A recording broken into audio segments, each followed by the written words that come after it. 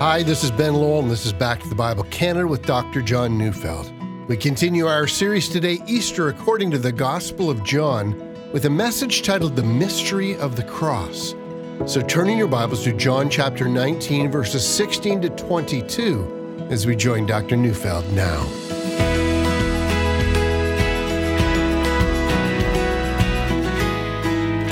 In his excellent book entitled The Cross of Christ, John Stott points out that every religion and ideology has its visual symbol that illustrates a significant feature of its history and beliefs. So, for instance, Buddhism has the lotus flower, modern Judaism has the Star of David, Islam is depicted by a crescent. But it's not just religions. Ideologies also have symbols. Marxism had the hammer and sickle. Nazism had the swastika or the hooked cross. Each symbol depicts something central to the religion or the ideology, that thing which they most want to communicate. So we all know that the universal symbol for Christianity is the cross. And if you really think about it, that's amazing. For in the ancient Jewish and Roman world in which Christianity first grew, a cross was a symbol of shame and execution and torture and defeat and a curse. So, for instance, what religion or ideology would have a symbol, of a torture chamber or even a hangman's noose on which its founder had met his grisly end? And I think of how remarkable it is. Christians might have chosen a manger in which, God became a man, or an apron in a wash basin, or even an empty tomb, the utter sign of glorious victory, or a dove. The possibilities go on and on, but instead of any of those, they chose a cross. And given that many of the opponents of Christianity found the idea of a king on a cross to be ludicrous and foolish and even irrational, it is strange that the very thing that Christians were mocked for would become their symbol. But Paul said it well in Galatians 6, verse 14. But far be it from me to boast except in the cross of our Lord Jesus Christ, by which the world has been crucified to me and I to the world. As I was preparing today's message, which is about the actual crucifixion of Jesus, I read Augustine's comments on the cross.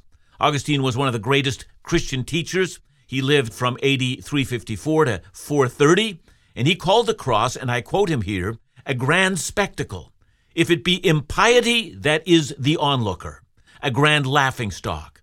If piety, a grand mystery. If impiety, that be the onlooker, a grand demonstration of dishonor. If piety, a grand bulwark of faith. And that got me to thinking.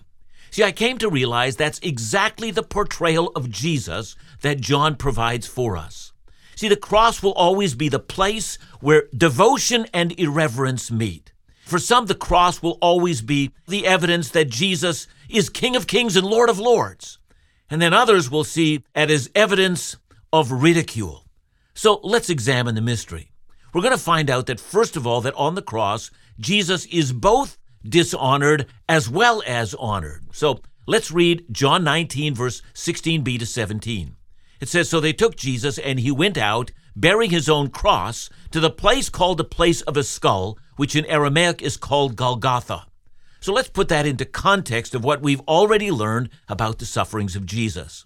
First, please notice the suffering that Jesus had already undergone at the point when he carries his own cross. We notice that he had no sleep in the last 30 hours or so. Secondly, he had agonized in such prayer the night before that his blood vessels in his face had broken and blood dropped from his forehead. Then he was arrested, and then he underwent not one, but according to the 4 gospel writers, he underwent 6 court cases, and during one, he had been beat up during the trial. Then he was flogged 2 times, the second time so severe that much of the flesh and sinews of his back would have completely disappeared. Then he was called to carry his own cross, and I find myself marveling at his remarkable physical stamina. He must have been a man of considerable physical strength, even to be able to stand, if not shoulder, what must have been, at the very least, an over 100-pound cross and begin to drag it as blood trailed after him through the streets of Jerusalem. The Roman authorities had reasons why the condemned should be made to carry their own instrument of torture and death. See, first of all, it stripped their victims of every last ounce of dignity, and so we see him stripped of dignity. Or do we? Many of the early Christian preachers, among whom were men like the great preacher John Chrysostom. Notice the similarity between Jesus carrying his own cross and Isaac carrying the wood for his own sacrifice up Mount Moriah. In the case of Isaac, God stopped his father from killing him and provided instead a ram as a substitute, but in the case of Christ, his father carried out the execution, for this one Jesus was himself the ram, the honored substitute for the whole world.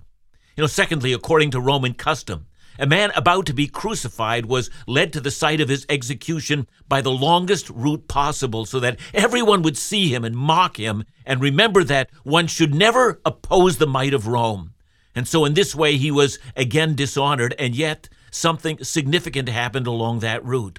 According to Matthew, Mark, and Luke, Jesus' strength gave out. His legs wobbled and he fell beneath the cross and couldn't get his body to obey him and to lift up that heavy cross.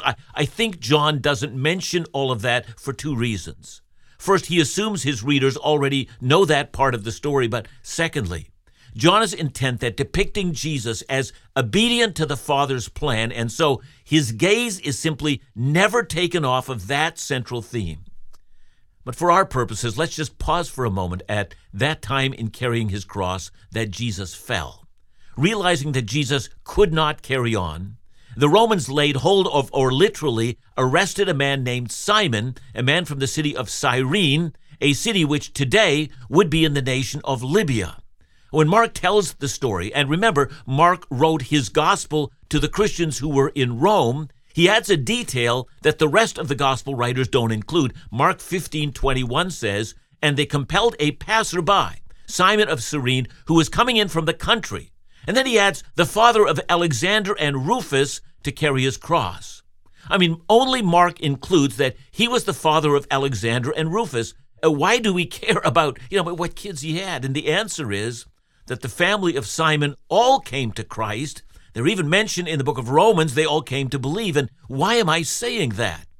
Simply to help us to see that while Jesus is being humiliated and mocked, Simon of Cyrene saw something that changed his life and gave him faith and brought him into the kingdom of God.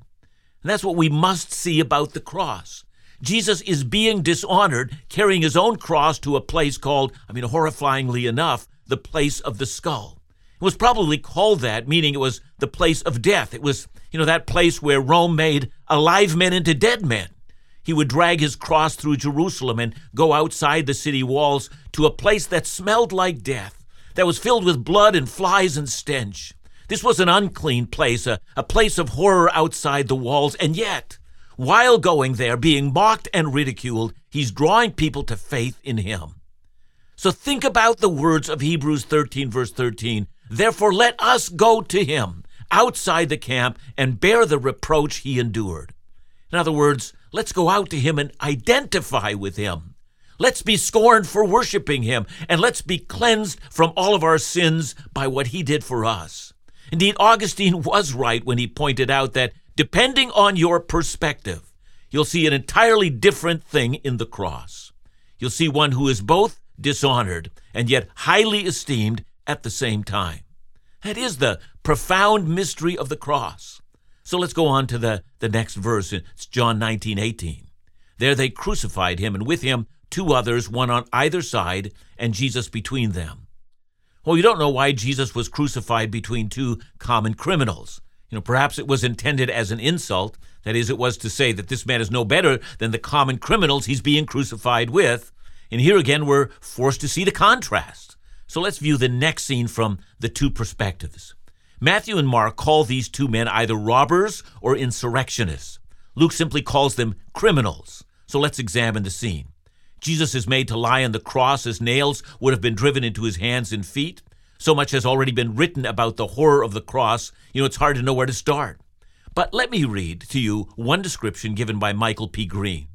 He says, "The unnatural position used in crucifixion made every movement painful. The lacerated veins and crushed tendons throbbed with incessant anguish. The wounds, inflamed by exposure, gradually gangrened. The arteries, especially at the head and stomach, became swollen and oppressed with surcharged blood.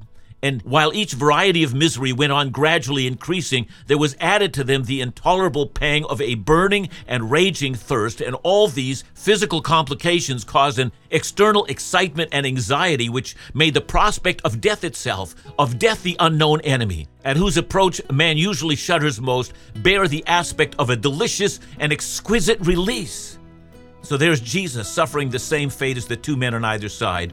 Isaiah the prophet said, "He poured out his soul to death and was numbered with the transgressors." On the one hand, no different than them.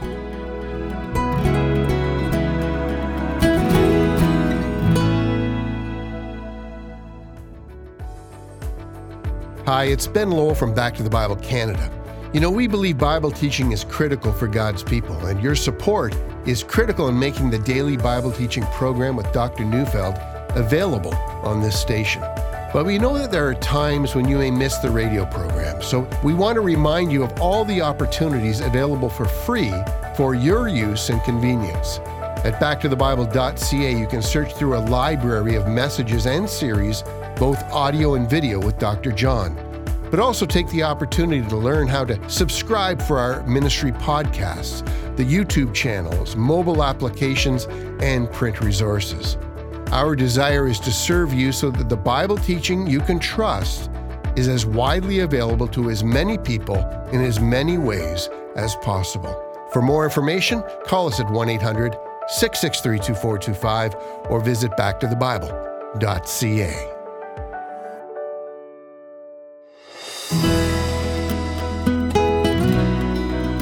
And yet, is Jesus not different from the two thieves?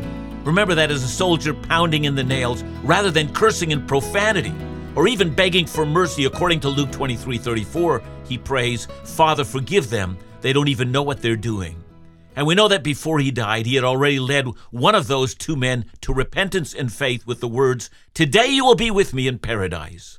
I suspect that when you and I meet that criminal in glory, he'll tell you that the best day of his life was the day that began in utter terror, the day he was crucified, for he was crucified beside the Lord of glory, whose shining witness led him to faith. And so this man, like Simon of Cyrene, becomes a follower of the man who's hanging on a cross. What should we then make of that one who hangs on the cross? And as we've said, it depends on your vantage point. But now John takes us to the final confrontation between the Jewish religious leaders and Pilate. John 19:19-22. Pilate also wrote an inscription and put it on the cross. It read, "Jesus of Nazareth, the King of the Jews."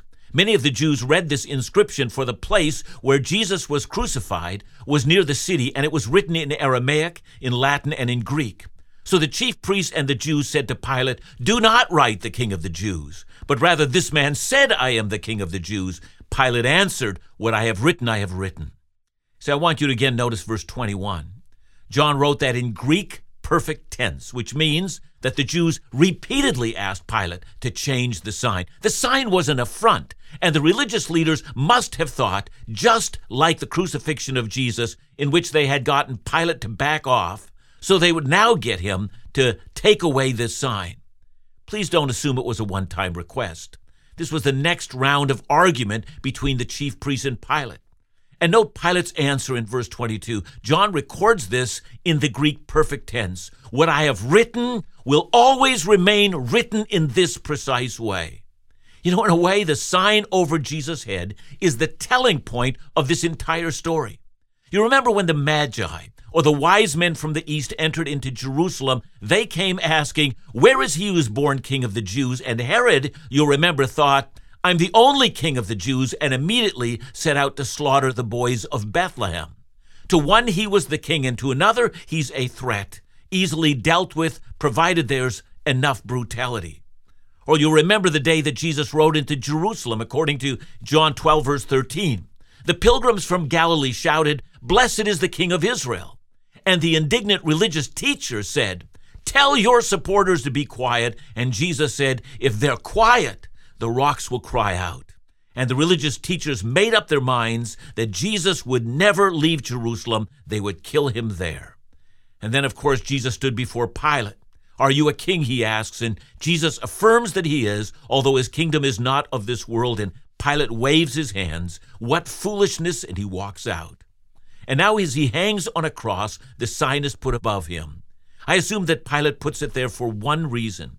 He hasn't suddenly come to the conclusion that Jesus is the King of the Jews. He simply wants one more opportunity to annoy and to mock the Jewish leaders. After all, the reason this man hangs here is because these men were afraid of this king. Look at him hanging on a cross, and look what paranoid idiots the chief priests actually are. And so again, from the perspective of impiety, this title that hangs over the head of Jesus is the final insult. But let me take you back to the very beginning of Jesus' public ministry. You remember that he had been preparing himself by fasting and praying for 40 days, and at the end of that time, Satan came to him. One of his temptations, as you remember, went like this. Matthew 4:8. Again, the devil took him to a very high mountain and showed him all the kingdoms of the world and their glory. This was the real king of the world, Satan, who had won mastery over the human race and subjected them to slavery and to sin and to death and to hell. He held all the human race, refusing to release any. And here's one of the things that Paul said happened on the cross from Colossians 2:15.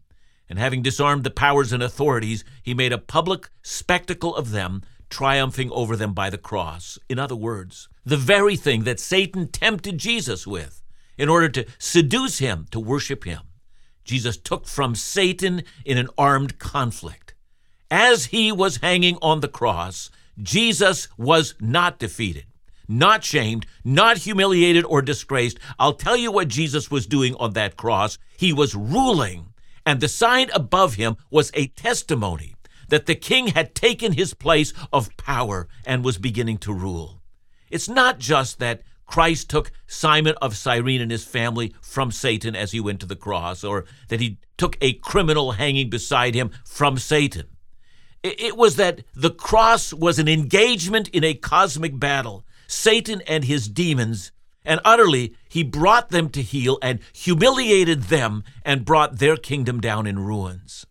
Paul would later write about it in Galatians 2, verse 20. He'd say, I have been crucified with Christ. It is no longer I who live, but Christ who lives in me. And the life I now live in the flesh, I live by faith in the Son of God who loved me and gave himself for me. So what was he saying? Simply that he himself had been defeated by the cross.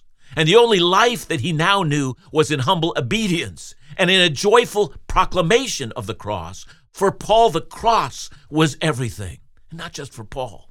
Please notice that Pilate writes the sign in 3 languages. Aramaic, that was the language of the Jews. You see, by the time of Jesus, the Hebrew language was rarely spoken, and Aramaic had become the spoken language of the Jews.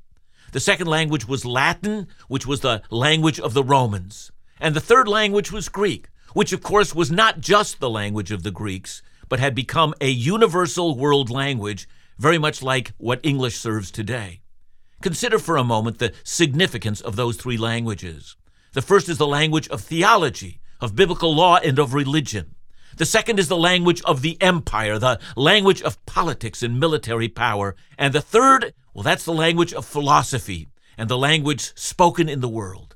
In essence, what Pilate was doing was proclaiming for all time the kingship of Jesus over theology, politics, military power, intellect, and reason. He is proclaimed as king in every religion, in every government, in every military general and every army. He is proclaimed as king to the university, to the philosophy and science departments, and indeed, he is proclaimed as king to the world, to every single endeavor of human society. Oh, listen to 1 Corinthians 1:23-25.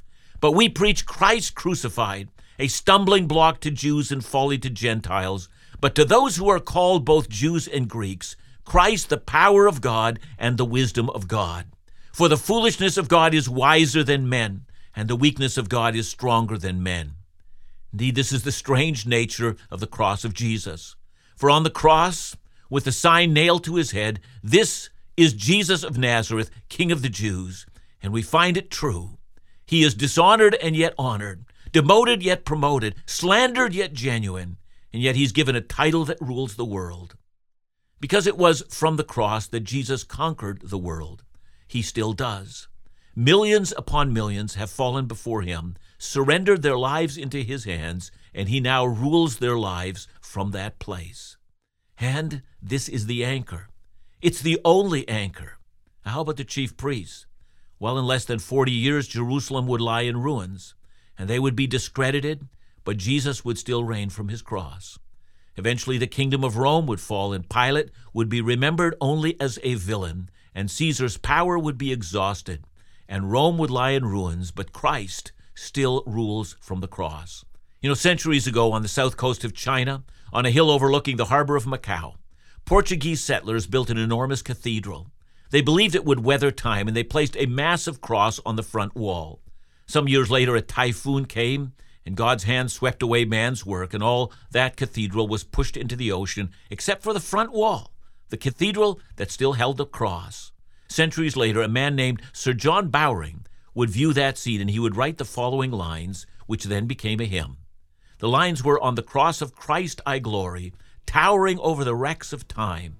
All the light of sacred story gather round its head sublime." Indeed, that's the story of the mystery of the cross. That which is so easily despised is all that stands when the last chapter of human history has been written. It's amazing. Pilate and the chief priests never knew. But if you bow before the king, you do know.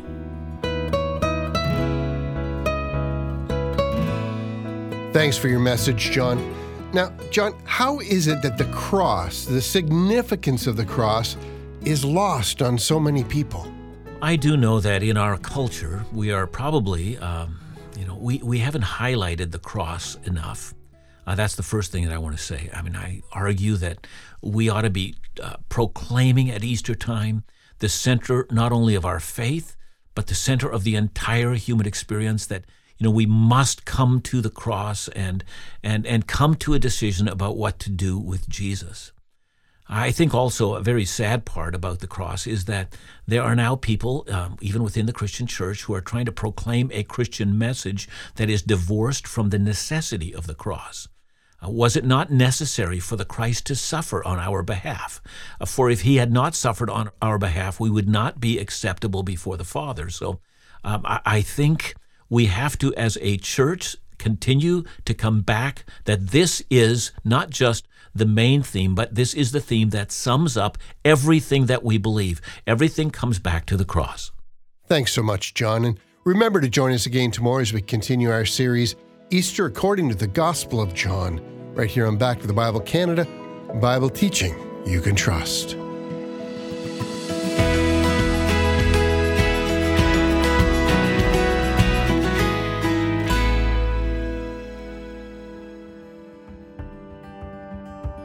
One of our favorite aspects of being a multimedia Bible broadcasting association is getting to connect with such a wide audience. Not only do we want you to hear our broadcasts, but we want to hear from you too. If you've been encouraged by our Bible teaching and engagement resources, we would love to hear about it. Dave recently wrote, "I have learned so much from the teachings of this ministry, which in turn has helped me lead my family spiritually. Thank you to all involved in making this happen. Donating to the cause is a small thing I can do in return for all the hard work that you put into it." So let us know how the ministries of Back to the Bible Canada, Laugh Again, and In Doubt have impacted your life. Email us at info@backtothebible.ca or visit backtothebible.ca and click on Contact and leave your message there, or simply call 1-800-663-2425.